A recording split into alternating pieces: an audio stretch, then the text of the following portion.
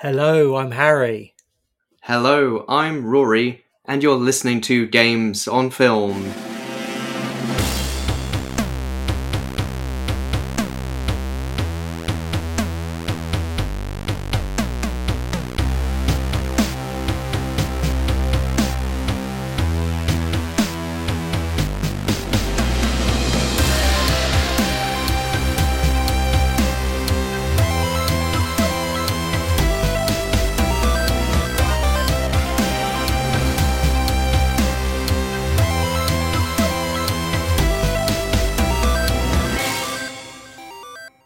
Yes, welcome back to Games on Film, the podcast that celebrates video game movies. And after a year of massive IP properties, creating billion-dollar movies, films like the Super Mario Brothers movie and Barbie and Oppenheimer, what is the IP we're tackling today, Rory?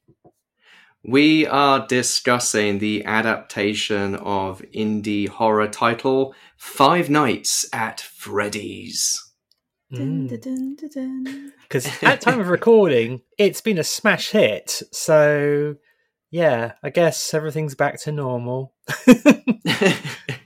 And we are joined this episode by VFX and animation expert and my wife, Lisa Teresa Downey Dent. Hello. You did that husband thing of like not being 100% sure of what your wife does. It's like, what is the exact job title again? I'm trying to translate it for the lay audience. Yeah. And you kind of here as our translator today because out of the pair of us, you're the one who's most into the Five Nights at Freddy's lore, aren't you? Yes, I guess I spend a bit more time with the material than the two of you, but I also enjoy how it makes grown men scream. Yeah. That's what women want to hear nowadays. The screaming of straight white men, like crying, whimpering. But yes, bonus point if there are some tears. Yeah, but it has to be because they are scared, not because, I don't know, a woman is in this film now. I don't know. Well, I'm very excited you're having me back, so thank you very much. Yes, thank you. Five Nights at Freddy's, as you said, has been quite the success story already. We're recording the week after its opening weekend, and on its $20 million budget, it's already made $80 million in the USA alone, 132 globally, and the number one movie at the box office, despite also being released simultaneously in America on the Peacock streaming service. So it's done pretty impressively at the cinemas and presumably done pretty well at home. It's the biggest opening weekend ever for a Blumhouse production, second biggest video game movie opening in the US ever after the Super Mario Brothers movie, and the third biggest ever horror debut in the United States after the It Chapter 1 and 2 releases. So it's done all right. Yeah, it's also not 3.5 hours long, Martin Scorsese. This is what you think. If you made Killers of the Flower Moon 80 minutes long, you could have had so many more screenings. I've not seen it. I'm sure it's absolutely worth all that time. I just feel like Martin Scorsese hates my bladder. Personally, he's got a vendetta against it.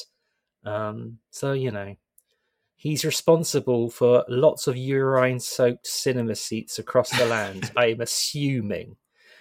As is Five Nights at Freddy's. Or is it? At least this film isn't 5 nights long, Five Nights at Freddy's. At least it's that. And actually, I'm going to count how many times I call this Five Guys at Freddy's, because it's very difficult not to call it Five Guys at Freddy's. It's so difficult. I do that all, like even just in my head, if I think about it. Where was all the promotional tie-ups? I mean, I know that the titular Freddy's or Freddy Fazbear's is kind of like a pizzeria. But McDonald's sure did they pizzas. do burgers. They did pizzas in the 80s.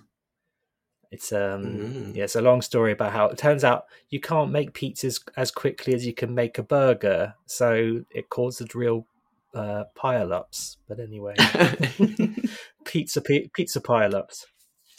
Well, we ate some free pizza slices at EGX, sponsored by Five Nights at Freddy's. There was a Five Nights at Freddy's pizza truck. Yes, what a marketing campaign. Way to make everyone love you. It was cool. I mean, it's the gamer's food of choice, you know? Couldn't have asked for a better cross-promotion. I thought it was Cool Ranch Doritos and Mountain Dew, but... But yes, I suppose the original game, the reason why it's been a success is because the game itself was quite a huge success as a sort of indie horror title. The first game was released in 2014 with rapid sequels and spin-offs being released I think the first sequel came out that same year and then 2 more sequels in 2015. And was the solo work of developer Scott Cawthon, who is also the co-writer of the story and screenplay of this movie. And he actually got his start originally making sort of Bible games and Christian games. He's a devout Christian, apparently, and made some Bible animations as well. Nice. And then pivoted towards terrifying children across the world.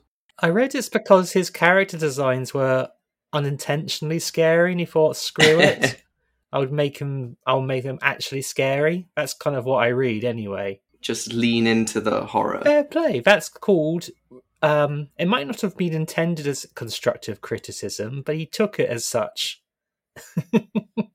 I think the reason for its success is partially a couple of things. I think one thing, there was an article by Keith Stewart of The Guardian recently all about why indie games are perfect for horror.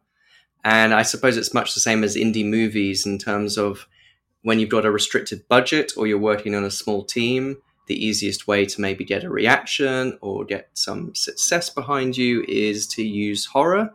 It certainly helps if you can mask your graphics in darkness and use, some little jump scare tricks, etc., to get a reaction from the audience. And it's sort of like Five Nights at Freddy's reminds me a little bit. Did you ever play that Scary Maze game? There was No, I can kind of guess what it's about, though. Well, it was like a prank game which did the rounds on the internet.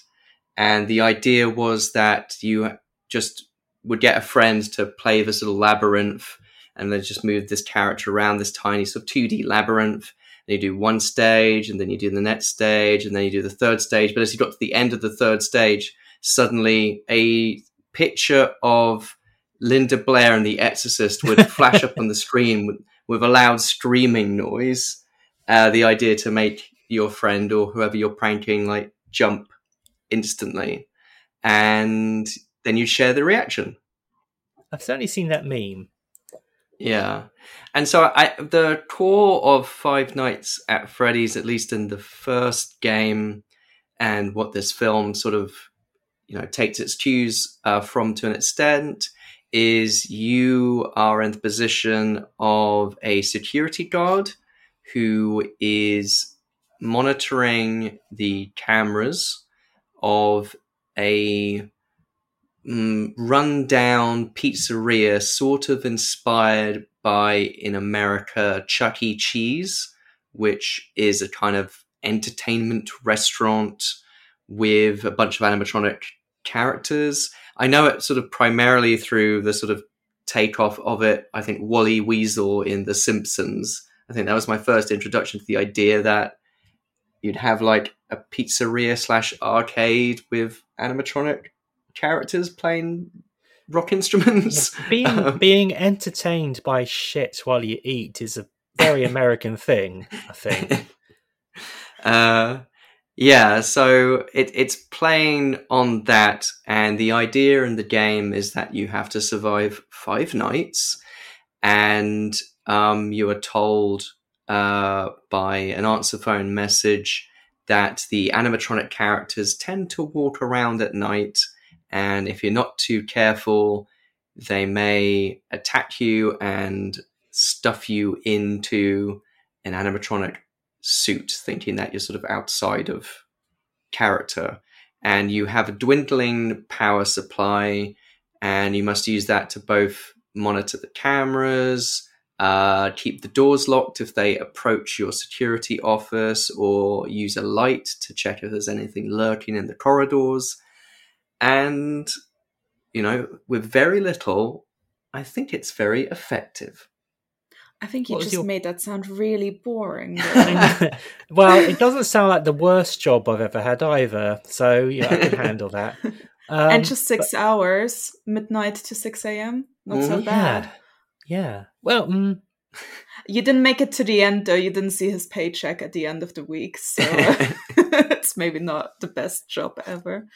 Now, concerning your safety, the only real risk to you as a night watchman here, if any, is the fact that these characters, if they happen to see you after hours, probably won't recognize you as a person. They'll most likely see you as a metal endoskeleton without its costume on. Now, since that's against the rules here at Freddy Fazbear's Pizza, they'll probably try to forcefully stuff you inside a Freddy Fazbear suit. Now, that wouldn't be so bad if the suits themselves weren't filled with cross beams, wires, and animatronic devices, especially around the facial area. So you can imagine how having your head forcefully pressed inside one of those could cause a bit of discomfort and death. The only parts of you that would likely see the light of day again would be your eyeballs and teeth when they pop out the front of the mask. Yeah, they don't tell you these things when you sign up. But hey, first station of the breeze. I'll chat with you tomorrow. Check those cameras, and remember to close the doors only if absolutely necessary. Gotta conserve power. Alright, good night. So Lisa, when did you first encounter this yourself? Maybe 2015-16. I watched them, as I do. And, I'm not this hardcore Five Nights at Freddy's mega fan, but I do think it's just so cleverly constructed with so little. So I think even though, it's not one of those unreal, super realistic mega graphics, the first one at least, and there's so little happening, but it really captures the atmosphere of being somewhere really late at night. It's not a very nice place. And I don't know how you feel about open doors. I absolutely hate open doors. It's like such a pet peeve of mine. And you just sit basically in your chair, and to your left and to your right, you have these open doors, which are just pitch black darkness, with the knowledge of you can't close them because you'll run out of power, but you have to be quick enough in case the animals come to get you. And that gets so terrifying after a while. I think you start the game and you think, oh, sure, whatever, this is fine. The animals are not even that scary. They're kind of cute, but it grinds you down. It really gets to you, I think. And I love that. I played this for the first time about a week ago when I was over at your place. And I thought it was much more going to be you walking around the fast food joints. Now, that might be something which happens in the sequels. Do you have more freedom of movement in the sequels? Or is it always in a room? Is it always in the one room? Yes and no. So There are so many sequel games. Yes, and spin-offs. Most of them take the idea of this very constricted setup, where you just sit there and you get to press buttons. It changes it slightly up. Sometimes it's not just the doors. You get more things on the menu. You have to the menu on the screen that you have to take control of. But this basic setup is happening in a lot of the other games. There are 1-2 sequel games where you can walk around, especially Security Breach, where you are playing a little homeless kid staying after hours accidentally in this entertainment facility. and you sneak around. But also that was done by a different company, so maybe that's also why it's different. I mean, I asked this because, as I said, I was surprised that when I switched it on, I watched Rory first, and I found it completely bewildering because he was just lightning speed going through all the security cameras. And I don't even know what I'm looking for here. It's one of those things which it was quite hard to watch, but once I was playing it myself, it's the complete lack of freedom. And I read in one of the reviews of the game how it's got this reputation for jump scares, and there is a jump scare like at the end when you fail, but most of the game is kind of waiting for the jump scare. We love Resident Evil, we love the monsters, but the best stuff, the scariest stuff, is wondering if there's going to be a monster around that corner. And what I played with Five Nights at Freddy's was a real distillation or like a purification of that concept. And yeah, I got to a place where I thought I had a real handle on what I was doing on the game, on my power levels. I thought, I'm going to check my map because there's definitely no monster here near me at the moment. And then I pulled down my map and it was right there in my face, and I kind of crapped myself inside out. And Lisa asked me, was I kind of faking that because it was such an extreme reaction? And no, it was the genuine reaction. In fact, it was a big reaction. The thing is, I used to play, which I read here came out the same year as Five Nights at Freddy's, Alien Isolation. And we've actually done an episode on Alien Isolation and the Alien franchise back in the day, on the podcast back in the day. I will say, we're probably going to talk about how the pop culture footprint of this franchise, and I'm feeling very old at the moment thinking about it. But back in the day, I would play Alien Isolation with headphones on because my missus didn't want to hear Alien Isolation. But what she did hear was me every 5 minutes completely shrieking the house down. I don't know. I don't deal with fear in games. I love horror games, but I don't deal with the fear. Yeah, Monsters Inc. would make a real load of streams just by sticking Alien Isolation and hooking their power source up to the streams of everyone playing that instead, Are they responsible? Well, speaking of the cultural impact, I think the rise of the popularity of Five Nights at Freddy's can also be seen with, I guess, the sort of rise of popularity of streamers. And, a game like Five Nights at Freddy's is... Not the birthday kind. No. Like YouTube streamers. YouTube streamers, Twitch streamers. Definitely, like Five Nights at Freddy's is a game which is sort of perfectly designed for watching other people play. And getting their sort of reactions and such. So, yeah, I think without that, maybe the sort of the impact of the game, if it had been released even sort of like, I don't know, a few years prior or whatever, it might have even sort of skipped that in terms of the impact. And I think as a result, it's also just had this huge... because a lot of young kids watch Twitch streamers and just like me. Such. Young kids. Footloose and fancy free. But this is the era of the reaction video. That's another thing. So this is why I say I feel old, because I'm going to throw my hands up. 40-year-old man. I don't know. I don't get watching Twitch streamers. I don't get reaction videos. I'm going to... I've got you mentioned The Simpsons. We always talk about The Simpsons. I'm very much Principal Skinner, wondering if he's so out of touch. No, it's the kids who must be wrong. I just don't get watching somebody play a game. And I think perhaps watching people enjoy Five Nights at Freddy's is different because you are watching somebody effectively on a ghost train and you're waiting for their reaction. But I can only imagine... Again, being very cynical here, that they are over egging their reactions for YouTube. When I kept it real, I don't know. You would have been excellent, though. I was a genuine baby, but someone would have definitely clipped that. The rise of the pog face and all that kind of stuff. I mean, I suppose, the most popular games that people, like kids, would be watching would be stuff like Minecraft, would be stuff like Fortnite. I think, that's where a lot of, Player Unknown Battlegrounds or something like that. You sound so old. I can't deal. All right.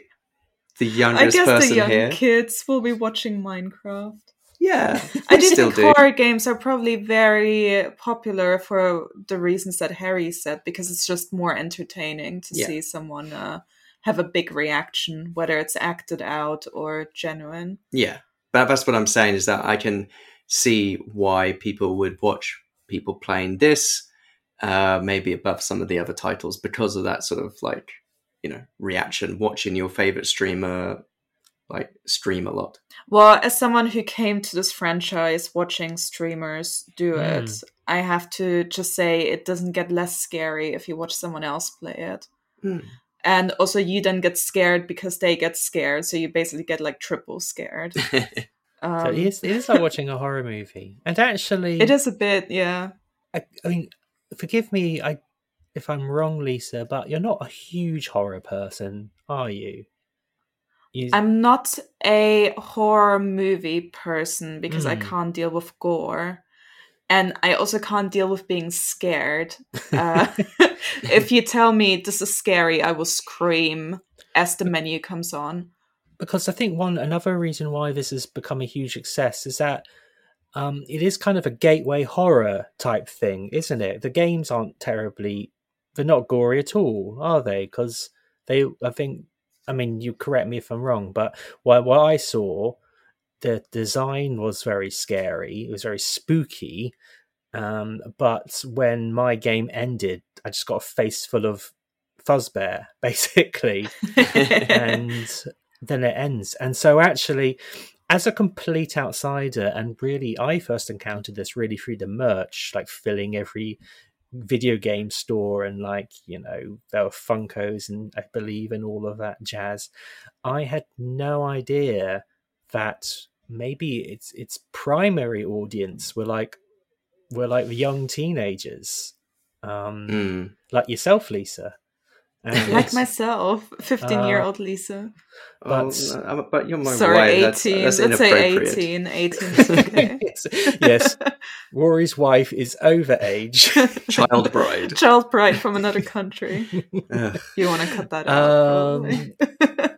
But so it was my surprise, again, with me seeming really out of touch, that when in the UK this film was announced as a 15, there's a lot of people very cross. And having seen the film, I would rate it a 15, but it sort of shows you how in America this was a PG-13.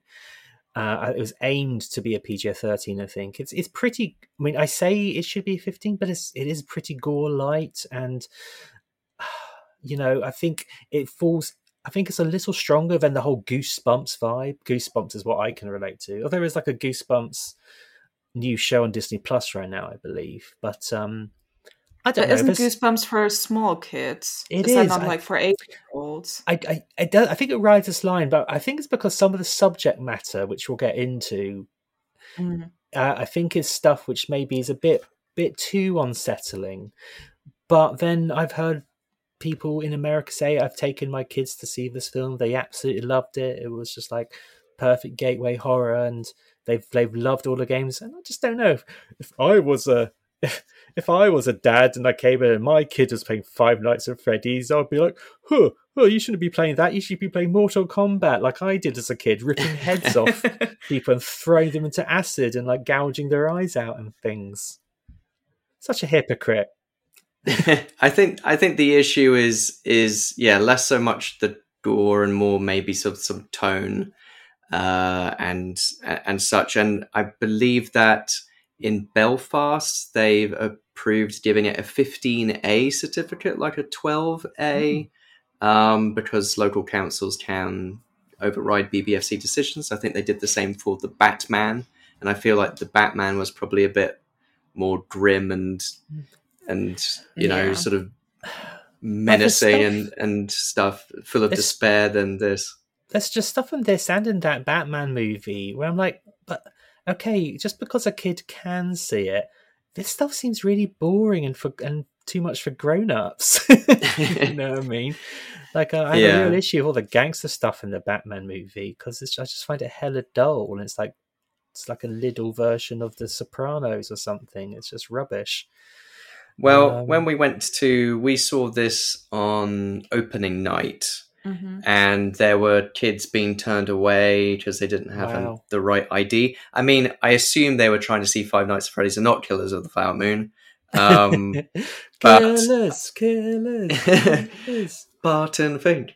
But we could tell that there were some kids who were going and buying tickets for other movies and then hopping into the other screens showing Five Nights at Freddy's. That sort of warms my heart, I guess. It was a bit cute, but there were only teenagers in our screening. Yeah. We were the oldest people there. Probably. You brought your thermos and your knitted blanket to have in your knees and your boiled sweets. The first game came out in 2014, so if you were watching people playing that game when you were 6 years old... You were too young. But by the time the film came out, you'd be 15. So I sort of feel you are already disturbed and traumatized. Like, if you love Five Nights at Freddy's and you're like an OG fan, you'd be old enough now to go see the movie. Yeah, so stop complaining, kids. Says I, who went to see the South Park movie when I was technically 14. But I guess, this movie coming out, obviously they're catering to the fan base that already exists. Yes. But at the same time, if you were a teen and this movie was advertised, you'd probably be interested even if you don't know the games. Yeah. And I suppose just in terms of the film development, building up the hype for it, there was... The film, I think, was announced or released in development since 2015. Originally, to direct and co-write was Gil Keenan, who did Monster House and was also a co-writer of Ghostbusters Afterlife and will be directing the next Ghostbusters movie. Then attached was Chris Columbus of Home Alone 1 and 2, Mrs. Doubtfire, Harry Potter 1 and 2, and pertinent to the podcast, Pixels. He was in the director's chair for a bit. That tone would have been so different. Well, Home Alone is kind of almost... I know, but also family horror. The tone. I mean, just imagine. But it's ended up director Emma Tammy, who before this, I think, did an indie horror called The Wind. But this is probably her, I guess, biggest film to date. But because of the road to development and then eventual release, I suppose in the interim there have been a few Five Nights at Freddy's-esque films. Mm-hmm. There was the Banana Splits movie of 2019 using the original Banana Splits fully licensed IP, except it's the Banana Splits going on a murderous rampage while I guess they sing the Banana Splits theme tune. And Willy's Wonderland starring Nicolas Cage. Which has pretty much the same premise as Five Nights at Freddy's, but I have not seen either. No, so I don't know why I didn't. I think they got very mixed reviews at the end of the day, and I thought, I'm not going to trust my own judgment. Gonna let other people decide. But yes, I don't know if we have a synopsis for the film to hand. No, what I can do, I have a few tabs open, including Freddy-Fazbear's-pizza.fandom.com, aka the wiki of Five Nights at Freddy's. So I think the synopsis is: a troubled security guard takes a job at Five Nights. Freddy takes a job at a rundown Five Guys pizzeria. Yeah, and is let me try to say this by heart, and then you read the original one. Okay. But the official one, right? Yeah, I'm on the website now, so I'm looking at the synopsis. A troubled security guard takes a new job at a rundown pizzeria where he meets enigmatic police officer Vanessa and uncovers the truth behind the disturbing mystery of the franchise. Something like that. Hit it. Okay, well, just the Google very quick synopsis. A troubled security guard begins working at Freddy Fazbear's Pizzeria. Almost. While spending his first night on the job, he realizes the late shift at Freddy's won't be so easy to make it through. There is one that mentions her, though. Yeah, I think that's like the very short version. The website gives a very long version, which I guess I'll just do it very... The terrifying horror game phenomenon becomes a blood-chilling cinematic event as Blumhouse, the producer of Megan, The Black Phone, and The Invisible Man, brings Five Nights at Freddy's to the big screen. The film follows Mike, Josh Hutcherson, Ultraman, the Hunger Games franchise, a troubled young man caring for his 10-year-old sister, Abby, Piper Rubio, Holly and Ivy, unstable, and haunted by the unsolved disappearance of his younger brother more than a decade before. Recently fired and desperate for work so that he can keep custody of Abby, Mike agrees to take a position as a night security guard at an abandoned-themed restaurant, Freddy Fazbear's Pizzeria. But Do you want your audience to be able to understand what you're saying? But Mike soon discovers that nothing at Freddy's is what it seems. With the aid of Vanessa, a local police officer, Elizabeth Lale, Yu, Mac and Rita, Mike's nights at Freddy's will lead him to unexplainable encounters with the supernatural and drag him into the black heart of an unspeakable nightmare. I have a job for you. Piece of cake, really. Give me your head. It's a security gig. Hello? Welcome to Freddy's. Have you met them yet? Met who? Foxy, Bonnie, Chica, and Freddy. Back in the 80s. Some kids went missing. What is this? That's why the place shut down. The police searched Freddy's. Hey! They never found the kids. What the heck?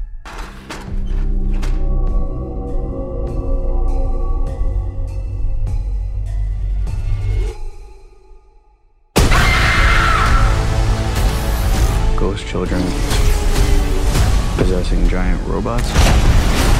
Tell me how to stop them. You don't. It's too late. He's coming.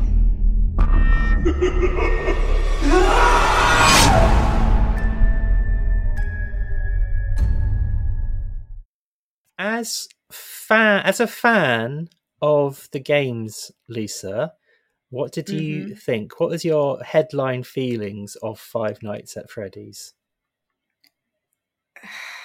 We are the podcast who celebrates video game movies. I didn't hate it, but unfortunately I came out being slightly disappointed. I will say I was disproportionately excited for it. Because as you mentioned earlier, I'm not much of a horror movie person. But I do, again, really appreciate what the games are doing. And I love Blumhouse. Like, absolutely adore them. Because what they do, they're making Lisa horror movies. They're, they got horror premises and plot lines. And bad things happen. And it is scary, but it is done in a very peachy kind of limited gore way. You were very brave for going to see this at the cinema. I was very scared. I was so scared, you don't even know. But yeah, they just make basically the perfect movies for me. So this combination, and the trailer is insane. The trailer is so good. The marketing campaign is so on point. So this was going to be the highlight of my life. So it's a bit unfair. This is the happiest day of my life. Happiest day of my life. And And I liked it. And for me and my viewing enjoyment, it was very good that it wasn't so scary because I could actually watch it without much difficulty. Mm-hmm. But in hindsight, I am a bit disappointed and sad that it wasn't scarier. I just wanted it to be more tense. I wanted it to be more terrifying. And as much as I hate jump scares, I really think they were lacking because the games are so based on them. I don't quite understand how this movie did not have much more. It's what I would have expected if I had been a teen going in there with my friends. I would have wanted to scream my head off for 1.5 hours. And I don't think that happened. I don't think we heard any screams.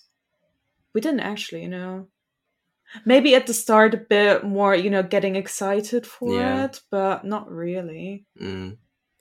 Rory, were you like fizzing in your seat because of how much you were enjoying this? What? Fizzing in my seat? Fizzing in your seat, like I don't know, like the physical manifestation of popping candy. Well, so when we saw the film, he's avoiding the question. In the kind of like far corner of the cinema, there were a bunch of youths, and they spent the duration of the film throwing Skittles, arguing with each other and other audience members. At one point, they were sort of jumping up and down the chairs or either beating each other up. There were noises. One of them was just lighting a lighter. So there was just like flickering fire coming from the other side of the screen every now and then. And watching this film, I kind of don't blame them. There were points at which I felt like just jumping up and down in my seat just to make something happen. You felt like setting something on fire. So much of Five Nights at Freddy's is spent weirdly in the daytime. Even when the character is dreaming, it's in the daytime. True. And it's pretty much just a sort of like at least an hour of the film. Yeah, so that's at least I'd say at least an hour of the film is just family drama. And I apparently fans like this movie. It's one of those things where critics hate Five Nights at Freddy's. Fans love Five Nights at Freddy's. They do, but I'm so pleased. This is nice. I'm very happy for them. It's like when I saw the Sonic movie and Sonic fans thought this was the greatest thing ever. And I just thought, there's something very wrong with you, but well done. And I felt like, and I can't hold it against anyone because like, I know that the Super Mario Brothers movie is not the finest work, but that made me tear up and cry in places just because it had a thing that I remember from my childhood. And I'm sure there's stacks of Easter eggs in this where little nuggets of references. And while, we'll get into more detail, but while, the game feels like a ghost train roller coaster ride, there's so much lore and so many, so much attached to it if you dig deeper into future installments and read all the spin-off novels and all this kind of stuff. So, fans of the games love clearly what the film is doing in terms of representing or making references to or setting up things that may pay off later. But I also just can't understand why, if the core gameplay mechanic is that sort of like that dread, that fear, that just so much of this is just, I don't mind having a balance in a horror film.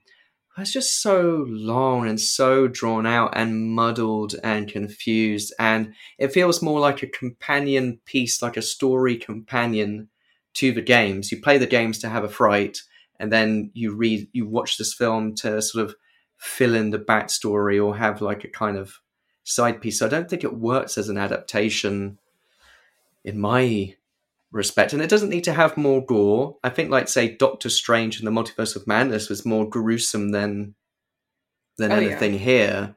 But I just sort of, I sort of feel like maybe this film would have benefited from actually not having any of the original creatives involved and someone just making a sort of stripped down adaptation. The fans wouldn't have liked it, but I think it would have been just like a better film, or at least a better ride. And I know that's maybe not what this is going for. It's clearly like the intention. This is the result of what was intended to be put to film, but I don't think it's just not very interesting, sadly.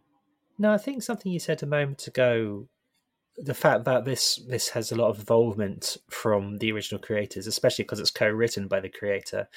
And I do wonder if that he was really fascinated with his own lore, when for an outside film fan, and also me in my limited experience playing the game, I'm here to watch like robot animals sort of sneak around and kill people, and there's actually very little of that in the film. So not much tension at all.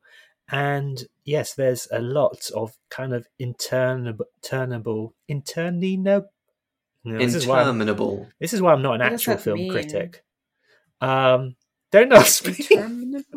Interminable. What does it mean? Well, it's sort of like tedious and like, yeah. Big words. Just say tedious. Yeah. Top tip. So anyway, there's just lots of these kind of dream sequences and like backstory, which is like nothing to do with robots killing people. And the thing is, I'm really reluctant to kind of, we always try and celebrate what a film is and not what it isn't. And I'm fully aware that I've got a very surface level understanding of the franchise, and clearly this is resonating with fans who maybe are really into the lore. I mean, like hardcore, like reading all the books and everything, because I'm sure they're going through it saying, oh, I recognize this from that game, I recognize that from that game. But as like somebody who wants to go in and have horror, and even for a PG-13 horror, just like a little bit of a thrill, like a bit of spooky. I didn't find the horror stuff especially spooky. Even the animatronics. I mean, it should absolutely be celebrated that these robots are like animatronic physical creations. And I do think they work really well with the game because they're all hidden in shadows. I couldn't escape the fact that they very much look like people in suits. I don't know how to describe it. I think it's more because they're so top-heavy or heavy or something, and they didn't quite hit the uncanny valley thing I think they're going for. Because I think what they want to do is try and make them from one angle look scary, but at one angle look cute. And I just don't know if they quite pulled it off. I mean, it's obviously perfectly like the games, but like, for example, there's the little cupcake. Is he called Mr. Cupcake? Yeah, just Cupcake. Or just so Cupcake. Cute. He's very cute, but I never find him scary. There's not that turn. Like, even when you'd be scared if he eats that's your the face. thing. Like, whenever I often use the film I Am Legend as an example of, like, they have lots of fake looking vampires in that Will Smith movie. I mean, they're not vampires in the film, they're like zombies or whatever. And I always like to joke, well, now that would be really scary, wouldn't it, if you suddenly became poorly rendered and like your skin wasn't looking very realistic anymore, the light wasn't quite right on you. You'd be like, oh, what's happening to me? These things are physical, and there's scenes when there are scenes when they're creeping around, and it looks, you're kind of there. But also thinking about it, I've just reminded myself of my own thought. How does that work? Well done. You know how in the Doctor Who, the villains, the Weeping Angels, the Blink, they kind of move when you're not watching. And I think that happens a lot in the game. Is that right? You see, I think Foxy, a bit with Foxy, runs down corridors. That's their thing. But I don't know. I just didn't get a sense of threat. But maybe it's because I'm like, I've got the thick skin of a horror fan or something, so maybe it works a lot more for younger audiences.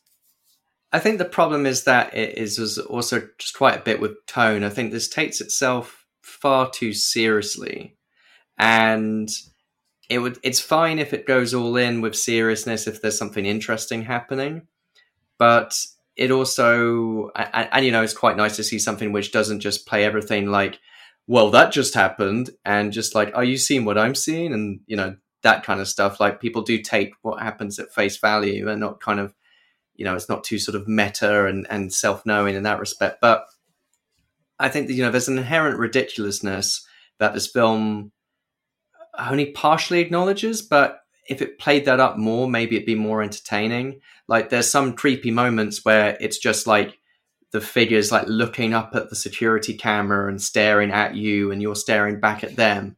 And that's like, it's creepy because they look so silly, but they're doing something sinister, or they're about to do something sinister. And I just don't think the film really did that often enough. And it just means that, you know, the very small attempts at sort of humor or acknowledging the situation most often fall flat, and it's just a lot of sort of po-faced, family drama and tragedy. I think also the family drama is the sort of stuff which maybe doesn't belong in like a goofy killer robot movie, or the way it's portrayed, the tone of it. I don't know. We could talk about it. Just that. Doesn't. But before we go into the family drama, can I just weigh in on the character design? Because I think we need a different perspective. I think they're absolutely sick talking like a teenager here. I think they're so good. Yeah. They're just so cool. And I think for me, I see what you mean completely, but me as a complete wuss, it works perfectly because they're meant to be cute, but what they do is horrible. And that makes them so scary. And I do think the movie doesn't make enough of it. I think the opening is great when they kill that previous security guard. Yeah. And I think the moment where they actually... Spoilers. Oh, is that not what we're doing yet? Not yet. Okay, sorry. Winding back. I mean, okay, so I think the character design... I thought we were already there. I'm sorry. We were talking so long now. But I think the people that made these animatronic characters for the movie, they did such a good job because they look exactly like the characters in the games, but live action versions of it. And I think they're so cool.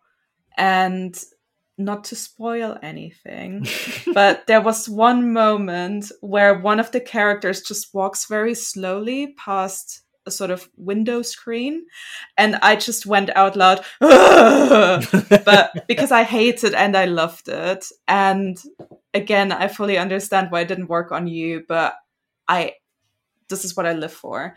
So I think this was the best part of the movie, actually, were the animatronic characters. Oh, well, I mean, I don't disagree with that at all, if I'm honest. I could have, like, the setting is great. I love the location. Yes. So good. Yeah, there's scenes when like people are hiding in ball pool pits, which I thought that's just good use of the location, like a kids entertaining sort of, you know, you eat while people talk at you sort of thing. and I think some of it is like effectively shot and framed. I think there's just the overall issues is the pacing and a lot of sort of tedious wading through some very complicated and ultimately making zero impact to the actual story. You know, stuff about custody and, you know, I think that just gets really sort of like bogged down and those scenes last a long time. I don't mind having that stuff in a film, but, you know, the majority of the running time is that. Family drama. As far as I could tell. Or at least it felt like it watching it. It's like Hereditary all over again. Family drama. Well, let's crack on with the spoilers then, so we can talk with. So I can let it all out. So you can let it all out. Yeah.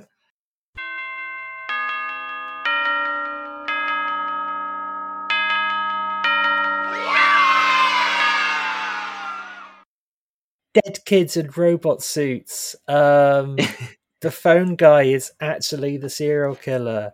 Like endless dreams about like your dead brother and then waking up to reassure your kid sister.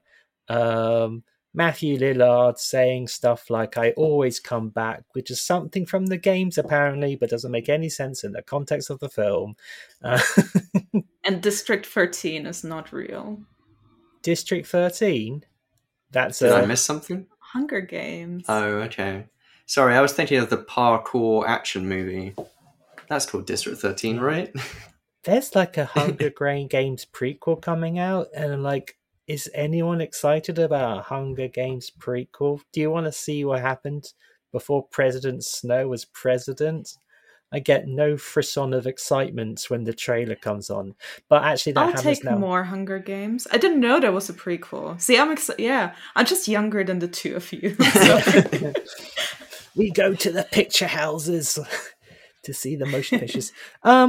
Yeah, so, I mean, I obviously offloaded a little bit there, but yeah, I think we're dancing around this a little bit. This film, I feel, could have been so much tighter if... So in this, the main character, he's called Mike, and he starts the film as... He loses his job because he rugby tackles a man in a mall, because he's a mall cop, basically, and we learn later that he got triggered by that man because he thought the man was abducting the kid, because when Mike was a kid, his brother was abducted.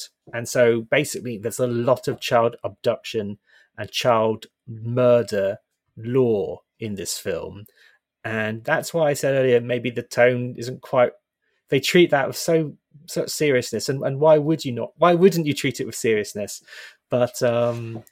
It did make me think, though, what this film would be like if it was Paul Blart Mall Cop. In the scenario, it wants to treat that seriously, and then we have like the goofy animal stuff, and also there's all this other weird stuff like people die and then no one seems to care. Like the opening scene is like the previous security guard basically getting killed, and then. Like, what does his family think? And that's these sort of horror things you can't think too hard about. When Mike gets fired for tackling a man he thought was abducting a kid, he goes and meets Matthew Lillard's character, who is a career counselor. But spoilers, we find out later he's the mastermind behind the whole thing. He's the person who's been abducting kids. But at the time, Matthew Lillard tells Mike that he has to work at this place.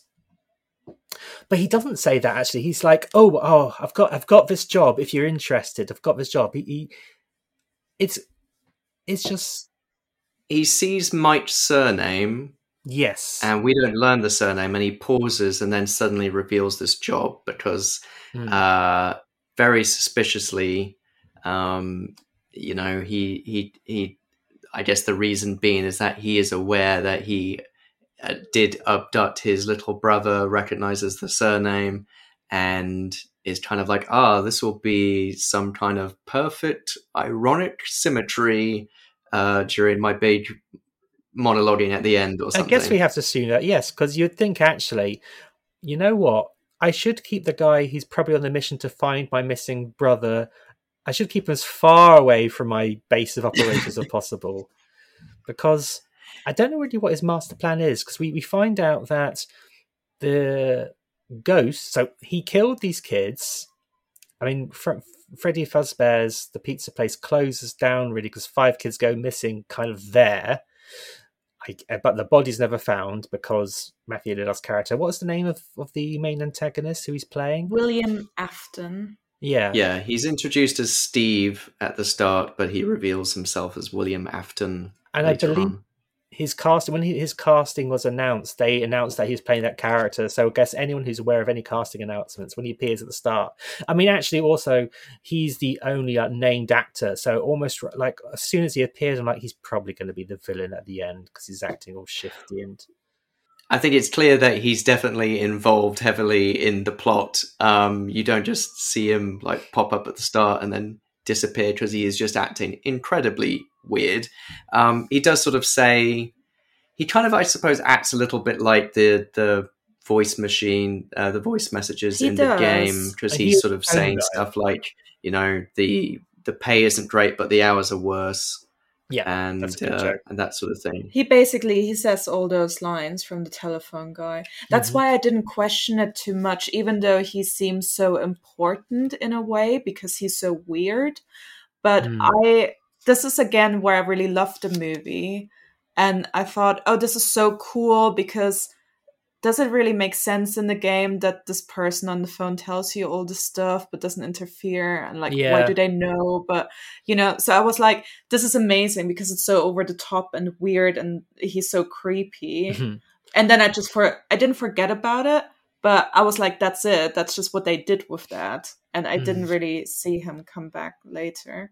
I guess it is a bit of stunt casting, being that he's probably best known for Scream and for Scooby-Doo as playing Shaggy. And Wing Commander, of course.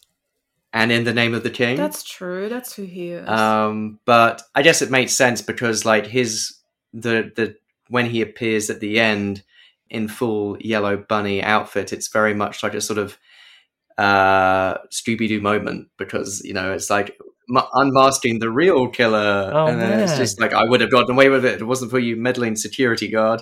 But also, why keep hiring security guards? Yeah, I actually, so I need some help here because what was his actual plan? Because I think he killed these kids years ago. He inserted them into he hid their bodies inside the Freddy Fazbear and Friends outfits, and then their ghosts bring those outfits to life. I'm not sure if he was banking on that, right? I mean, he still controls them, but they still answer to him. Yeah. And he's manipulated them so they will do his bidding. I mean, it's a bit confusing because, like... It's confusing. It's just confusing because I guess usually you would have ghosts infecting. You would usually in a realistic film you would have ghosts infecting robots and giving the robots a mind of their own, and I guess you'd find out, oh, I need to somehow appease the ghosts. But these are actually ghosts who are then under the control of the man who killed them. And because I guess he wears the Yellow Bunny outfit. Yes. And in the lore of Freddy Fazbear's, it's kind of like the Yellow Bunny is their friend because they have all these pictures and they kind of communicate through pictures. And Abby, the little sister, sort of befriends them through kind of drawing pictures. Yeah. And I think everything you two just said is the main problem of the movie, because you described it exactly how it is in the movie. Hey, here's this creepy guy, and he murdered some kids, and he stuffed them in a suit, and now there's ghosts. And I don't think that's as powerful as the way the games tell the story, because it's less upfront. And you just find it out through all the lore and digging into like little hints. And yes, and I think that's way more powerful doing it that way around. Because the way it is in the games, what the guy on the telephone tells you, these animatronics are wandering around at night. And if they see you, they think you're meant to be one of them. You're not wearing your costume. They stuff you in it. But because the costume has this animatronic skeleton into it, and then your body and the skeleton don't both fit in there, you will die. And then you find out later that yes, there are ghost children from these kidnapped and murdered kids, but the way this all came about is William Afton is the owner of Fazbear Entertainment, and he just loves killing. And that's also why he keeps hiring security guards, because he loves killing people. And he loved killing those little kids. And the police were kind of onto him, or at least onto Fazbear's Pizza. And they had an arrest and wanted to come and, find the evidence and arrest him. But he then stuffed the kids into the suits. They could never find the bodies and later let him go again because they had no proof against him. And now that is way more terrifying if you tell it that way around, I think.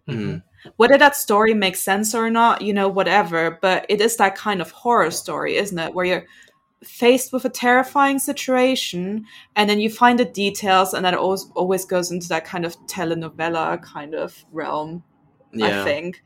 But it works because then you're already scared.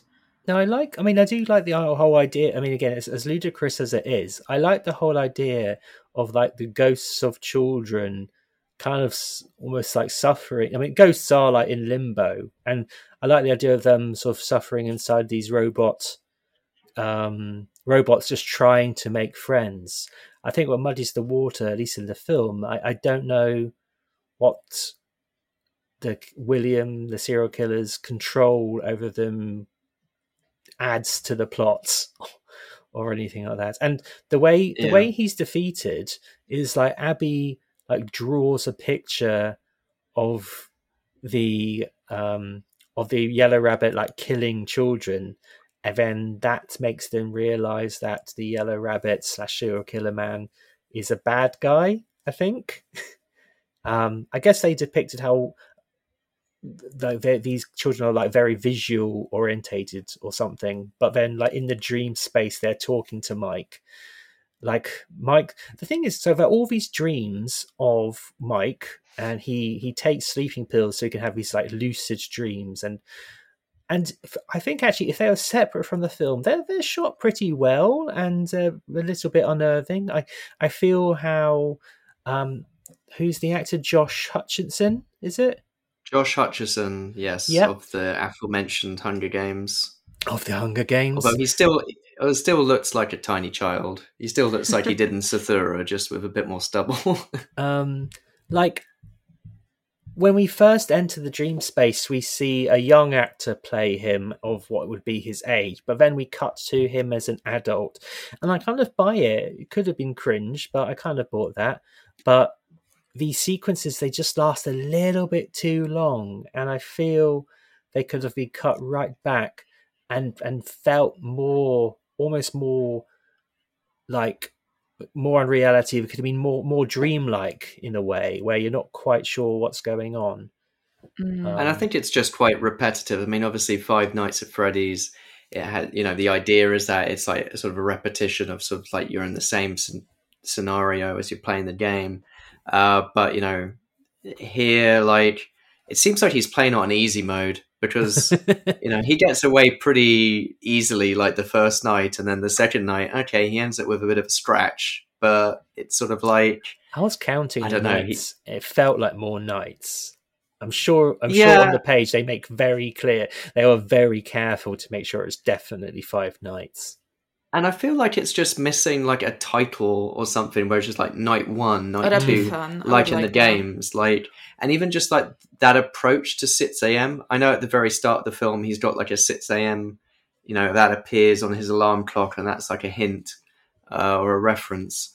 But just having that, I think, would kind of like help with the pacing of the film as well. So, it's like night 2, night 3, and it would just, match the games. Yeah, I watched, and John Carpenter loves to do that, and he did that, I think, in Halloween, and I think he's done that in a few other films. But I saw Christine recently, which is actually, that's a cult film, which I thought was pretty boring actually. But he would do it almost randomly, so we'd do like these massive jumps as well for like a few weeks at a time for no good reason. It didn't really add to the plot. I do feel those could have just been cut down, I think, and we could have got to the Freddy stuff just a little bit more. Welcome to Freddy Fazbear's Pizzeria, where fantasy and fun come to life. Hit it, guys. If you're watching this video, it means you've been selected as Freddy's newest security guard. Hello? We're going to have so much fun together.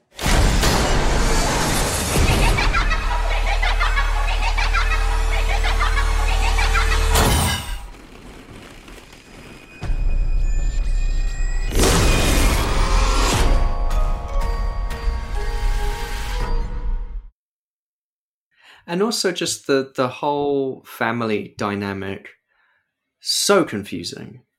Like, we're just not used to me sisters. I assumed it was his kid, right, at the start. Yeah, I think we all did. But it, like... As in society. There's like a, it's fine to have like a big grown-ass man with a little baby sister.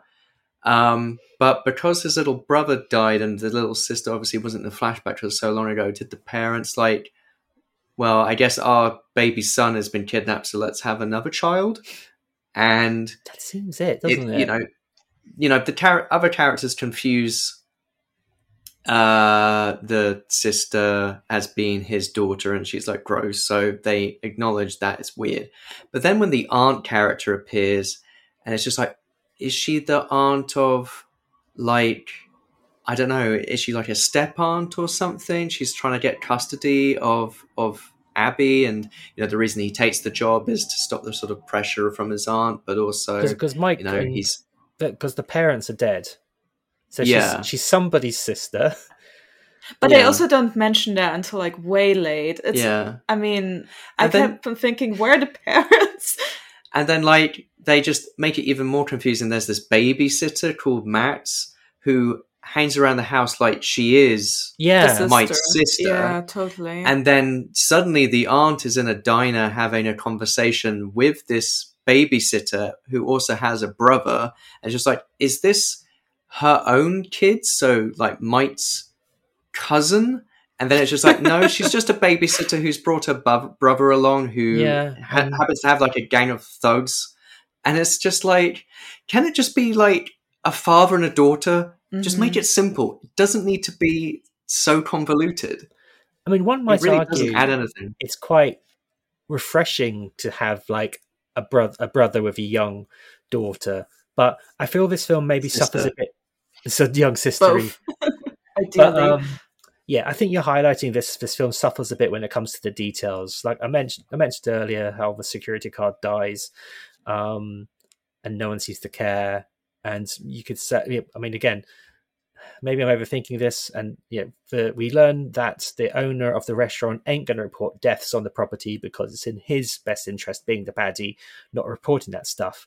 But like, later on, those delinquents, Maxine, the babysitter, and her gang, they're all killed by the robots. I'm assuming it's very fuzzy whether the robots are killing people because they're the kids who want friends, or if they're killing people because the baddie serial killer is controlling them. But basically, 4 or 5 people die and nothing gets reported. I mean, I guess this is taking place over the space of a few days, so maybe there's a statute on you can't report people missing until like 2-3 days. And I think also there's the Vanessa character, who is the fake cop. Well, I think she's a real cop. Yeah, she's police. She's on the beat. She doesn't do, but she spends her entire evenings in this one location. Well, she has a special interest. So she's introduced herself as the pizzeria is on her beat. That's why she's checking in on Mike. Security guards don't last long. There's a lot of turnover, and she kind of warns him, like, don't let this place get to you. And she talks a lot about how she spent a lot of time there when she was a kid. She could have said there's killer robots on the first night, though, because he's going to find out eventually. Yeah, she does sort of say later on, I was trying to warn you in my own way. And it's just like, make it explicit, please, next time. Your way does not work, lady. Just play last week's VCR and security footage and you'll see it. Yeah.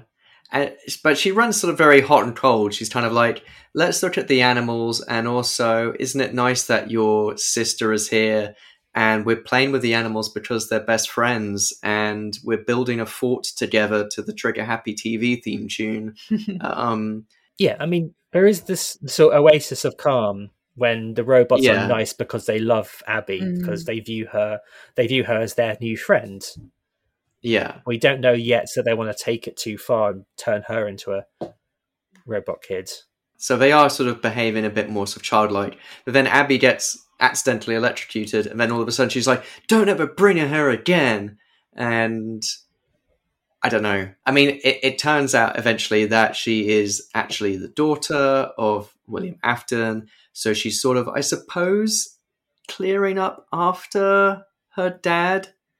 So that's why maybe, like, she tells Mike that there was a break-in, but I guess she sort of just either got rid of the bodies or stuffed them into other machines. Well, no, they're just kind of like lying there in the room. workshop. Yeah, but who did that? That's her. It could be the robots. The They're robots. Later on, we get to it. We find the workshop, and that's where we find the group all murdered in the pile. But I honestly can't remember if like there were multiple cop cars or it was just her. Like the next day, it's just her. I think it's not that complicated. I think like William Afton is her father, and he tasks her with, as he says, one job. You need to keep an eye on the security guards, and if they come too close, you kill them. So that's literally what she does. She's a real cop, so she tells her work, I'm, I don't know, patrolling the area. But then what she does for her father is she covers up the crime and commits them herself so he doesn't get uncovered or hurt or stopped in any way. But like, I guess back to the main question is like, why is he hiring security guards? Does he want people to? Does he want? He likes killing. I think he likes killing. Yeah, I think that's fine. He's a psychopath. But like, you think he would want to do the killing? You should have just said that at the end, monologuing, just like, I love killing. Yeah, that would have helped me a lot. Ghost kid robot animals to do it for me. Yeah, if he really liked killing, he would have had like a Sweeney Todd style chair in his career counselling office, and everyone coming in would just like would get dropped into like the basement and get murdered there, being like Job Center Plus murder. I suppose. I mean, I did like I'm going to say it's the saw chair because there's no way to describe it. The torch chair, which just has the sort of the face with the grinding gears, all kind of like moving towards their victim, and it's kind of like, well, at least it's sort of like Saw for tweens. Yeah, I mean, I won't doubt there's nothing comfortable about lots of rotating blades coming towards your face. That's a good little bit of horror, and that's definitely like, oh, that's getting quite close. Oh my goodness. In the later games, they explain his love for killing because he wants to be immortal, and then we get into that whole kind of, I kill other people to get their essence, and then I become immortal. But that's more about the kids he's killing, so the security guard thing is a bit questionable. But just for all the fans that will comment underneath your podcast to acknowledge that this reasoning is given. If only we could understand why psychopaths love killing. We wanted to make sure we were doing the fan base justice in every decision that we made along the way. They were really at the forefront of our minds. What sets this movie apart from others is the care that was taken with the story to create something based on a beloved game. Scott Cawthon is heavily involved and is watching every single shot. There's a lot of attention to detail.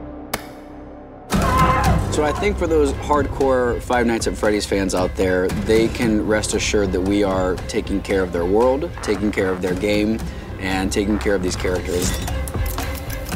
This film is going to be a fan favorite. I mean, we have such an incredible legion of fans out there. And I think one of the exciting things is that we are making this movie for them, and I think they're going to really respond to that.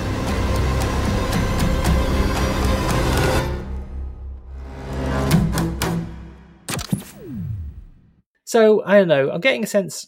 Well, we're all a little bit down in different ways, sadly. But like, I'm guessing a sequel's gonna happen, and there's plenty of games to pull from. So maybe things will make a little bit more sense. There's definitely a few teasers which. I don't know whether they're just throwaway Easter eggs or setting things up in future, but a few things which I watched and struck me as odd, but I assume will pay off later. As well as the animatronics, there's this little figure which is called Balloon Boy, which kind of pops up at different moments. I've got a suspicion that might be the ghost of Garrett, the little brother. What happened to his brother? Wasn't that just a joke we were saying? Yeah, but like, why not? Okay. Yeah. Well, Just, in the games, he's just Balloon Boy. Just Okay. can But you it pops just up, it has a mind remind of its me? own. Does that whole Garrett? So his brother Garrett has gone missing. He kind of spends the whole film dreaming who is the person who abducted Yeah. Garrett? Where is Garrett? I guess that is Matthew Lillard's character, right? We assume. Yeah, I think we established that the because of what's killer. their name. But He's the killer. Yeah, he's the killer. But did he find his brother in the film, in the dream, or as an animal or something? No one cares about Garrett. I'm sure he's that just must the have happened. sixth killed child that no one talks about. Yeah. I got distracted by all the other murdered children. Yeah. What else? I did like the VHS tape, the sort of training video, the orientation that was like video. Sort of, yeah, that was good. Yeah, and I was sort of expecting more of that. And I think just in general, like I said about the humor, I'm not expecting lots of like gags or whatever, but I think maybe the two sort of best little comedy bits were there was the waiter in the diner, which was like lunch is the most important meal of the day. That's a good line. And I think him and the cabbie were like YouTubers getting cameos. Yeah, they're like popular streamers. So the waiter is Matt Pat, and the cab driver, which I guess is also the other sort of funny performance, is Coriette Kenshin, spoken like a true person who understands who these people are.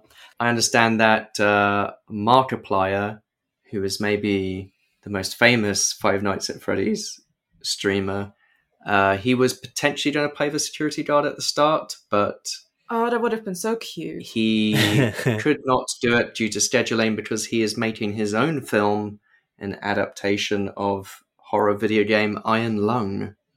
Iron Lung? I have not played it or seen it, but I think it's set in a submarine. Iron lung. Yes. Like a lung made of iron. Yes. Okay. Like Iron Man. Okay. But just his lung. Iron Lung, the game. It sounds like tea.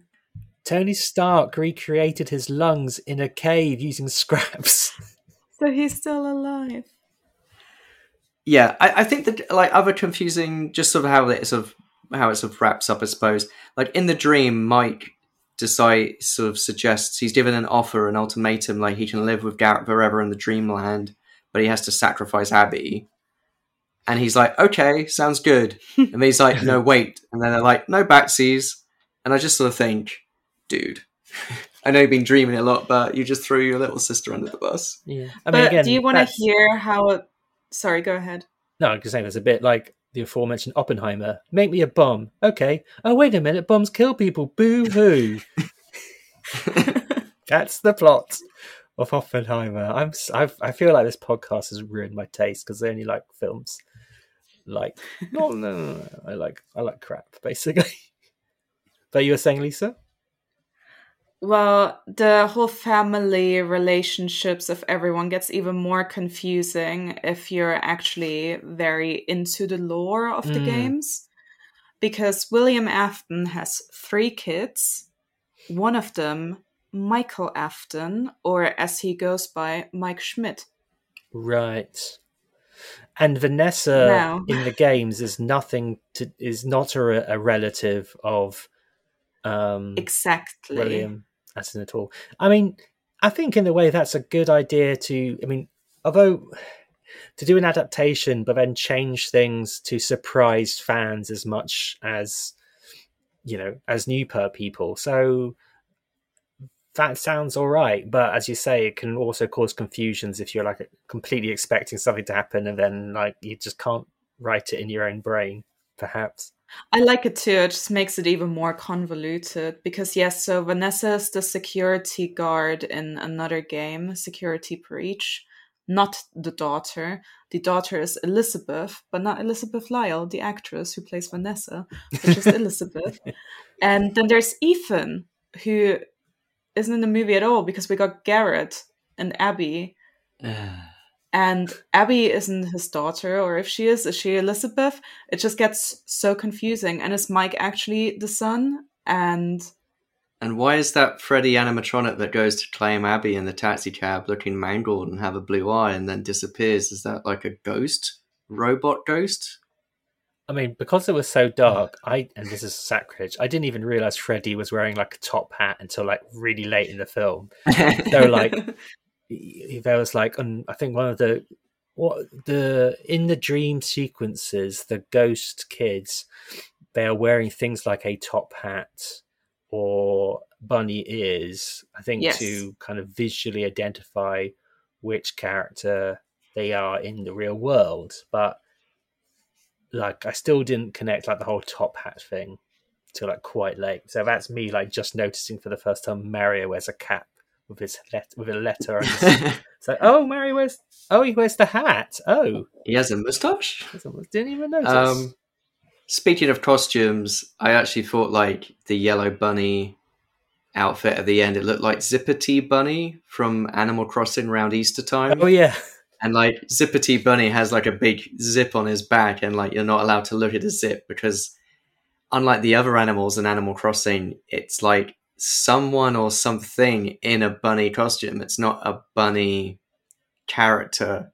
So now I kind of know another reason why people like really hated Animal Crossing when it first came out, because it was like Easter time when it was released, and people were just like, not only is Zippity Bunny everywhere and being annoying, but also it's probably evil, like the Five Nights at Freddy's bunny. Yeah, it might be a homage even.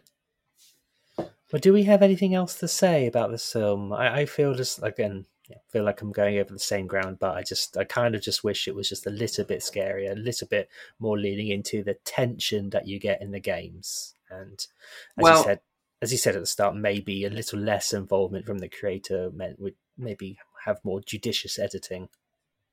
I think as well, just the fact that the whole reveal of the fact that these robots are possessed by the ghosts of dead children just happens far too early on, or at least is like made explicit far too early on. And I think they could have really built the tension up so it's more of a big reveal at the end, because all these kids have gone missing. Maybe you think the robots are responsible. It's like you think the robots killed the kids. It's like, no, the robots are the kids. That would have been and good. It could have just, yeah, and then exactly. it would have meant that the robots would have been more threatening for longer, because as soon as you know what their deal is, and they do start like playing around and having a fort and all this kind of stuff, while they then reintroduce the sort of the sinister aspect of them later on, it's like, yeah, but I know now, so it's no longer as scary. And I just sort of think, I understand like 5 nights you couldn't do it all at once. You would need some breaks and daytime, but just if it was more kind of self-contained, if it was a bit more of a like an Evil Dead 2, someone alone in the, a self-contained area for the majority of the time, or even like Assault on Precinct 13, to speak of John Carpenter, or Alien. Both those things or just are something where trapped, it's a aren't bit you? like, and in the game, Yeah. you feel trapped. So yeah, he can with just go this, anywhere he wants like in this he, one. most of the time he clocked in, fell asleep, and clocked out again. Yeah. So it felt like it didn't capture anything of the essence of the game. I'm sure it captured a lot of the backstory, a lot of the lore, and did so in a very kind of muddled and confusing way for anyone who's not completely sort of read up on the scenario.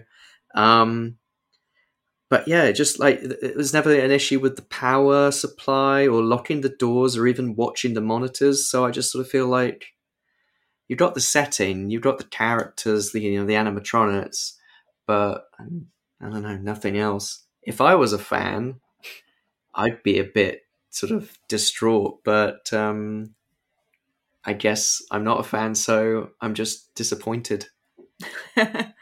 But I think you could make this exact same movie, same stories. I think the casting is really great. The visuals are really great, as in how they recreated the set and everything. I think you could make that same movie, but if you structured, like you said, the reveals differently, you had more of the gameplay in there, so to say, more of the dread, and you shifted the order of things, it would be a very different movie. And I think, again, the games, all the lore works because it's so subtle, hidden between all the jump scares and all the darkness and dread. And it's also quite mysterious, you just know people by the purple guy, the crying child, the bite of 83, all that kind of underlying stuff that you peel off the layers as you play game 4, 5, VR, Help Wanted, and so on and so on. And I think the movie is just like, here's all the lore, there you go. And here's a bit of movie now. Yeah. And I think that's the wrong way round. It's not a bad thing in itself, but it's done the wrong way round, and that's why the impact doesn't happen. I'll be interested to see what the drop-off is box office-wise, because this has had a big opening, but maybe, and because of films have big opening basically because of hype, not critical reviews, because of marketing. So it'll be interesting to see if this gate continues momentum or if there's quite a big drop-off. Probably by the time this podcast comes out, and we'll be like, oh, they're wrong. But we'll see. But, hopefully, I don't know. As I say, we try and celebrate video game movies, and even though the film itself isn't super, super great, hopefully at the second try, they'll take our criticisms on board. Ignore the fan base. Listen to three very casual observers. Yeah. It wasn't bad. It was just not what I wanted it to be. Which is why Blumhouse should hire me. Yeah. No, I do. I think Blumhouse, I like them too, but they've released, I've not seen Exorcist Believer, but they used to be hit makers, but they've had kind of some wobbles recently. Though I watched, Megan made a big cultural splash. Yeah. Yeah. Well, Megan, I still think that was pretty mid. I actually got it on Blu-ray so I could watch the extra violent version, and it wasn't that much more violent. It's fine. But I actually really liked, in the same way that The Matrix Revolutions really trolled its fan base, I think Halloween Ends is such a troll. It just trolls everyone. It's so not a Halloween film. I kind of admire that sort of thing. And again, they're the studio who makes low budget and then high return films. Because this film wasn't very high budget at all, was it? No. They're already laughing to the bank. So little money, honestly. Yay. 21 million, that's nothing. Mm-hmm. Profits. Well, it doesn't have super big stars, Just Hutcherson. And you could get 2.5 screenings. In the same amount of time, you could get a Killer of the Flower Moon. But that's even more of a shame that they didn't use the set more then. I mean, what an effort to make that set and the animatronics, and then... They're in storage, wait for the sequel. But okay, here's one good thing. I loved when they bit that lady in two. Because, again, that was such a shocker, and that was such a Lisa horror moment where... It's quite horrible what happens, but you can easily watch it. Yeah, it's so dark. You don't really... And there's a bit of blood, but again, it's just black because it's really dark. What a well-done kind of low gore, really gory moment. I love that. Did you... So good. When you saw Magician's Leash there, when the magician sawed a lady in half, you're like, yeah, chop her in half, no blood, yeah. No, I actually kind of hate that. I always think it's going to go wrong. Or they do fake blood, and that's too much. No. You want to see the real thing. Well, and when they kill all the gangsters, that's a legit, really great moment, I think. Yeah. that's well done. That's creepy and cool. That's kind of what you came for. What I came for, at least.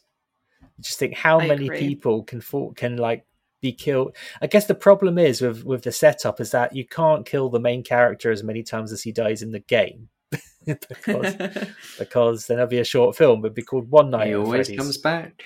Always comes back. as they say. Well, until we come back, Rory, how can people keep in touch with Games on Film? More information about the podcast and video game movies on our website, gamesonfilm.witsite.com/podcast. We're on all the various social medias, at least the main important ones. You're not on TikTok because you're old. Yeah, we old. We're on your parents' social media channels at Games on Film Pod. You can contact us, gamesonfilmpod@gmail.com. All episodes of the podcast are available wherever podcasts are available.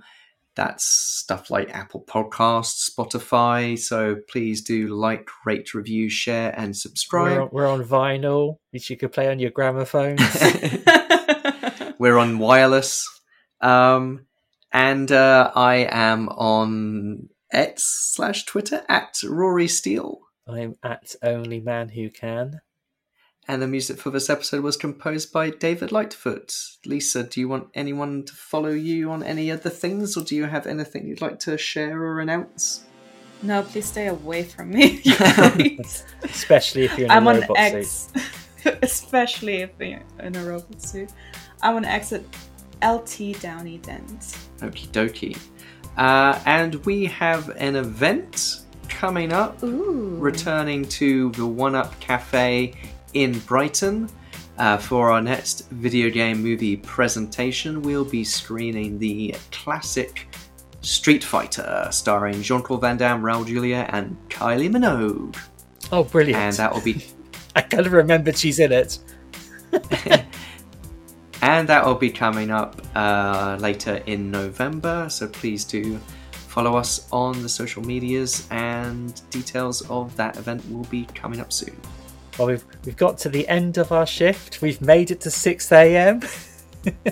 And perhaps we'll be back for another shift in the future for this franchise. I've been Harry. I've been Rory. I've been Lisa. Take care. Bye. Bye.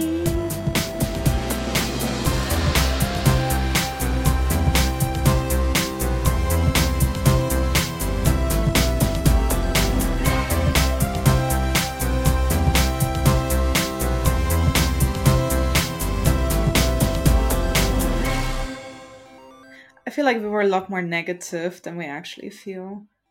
Oh no, I was as negative as I feel.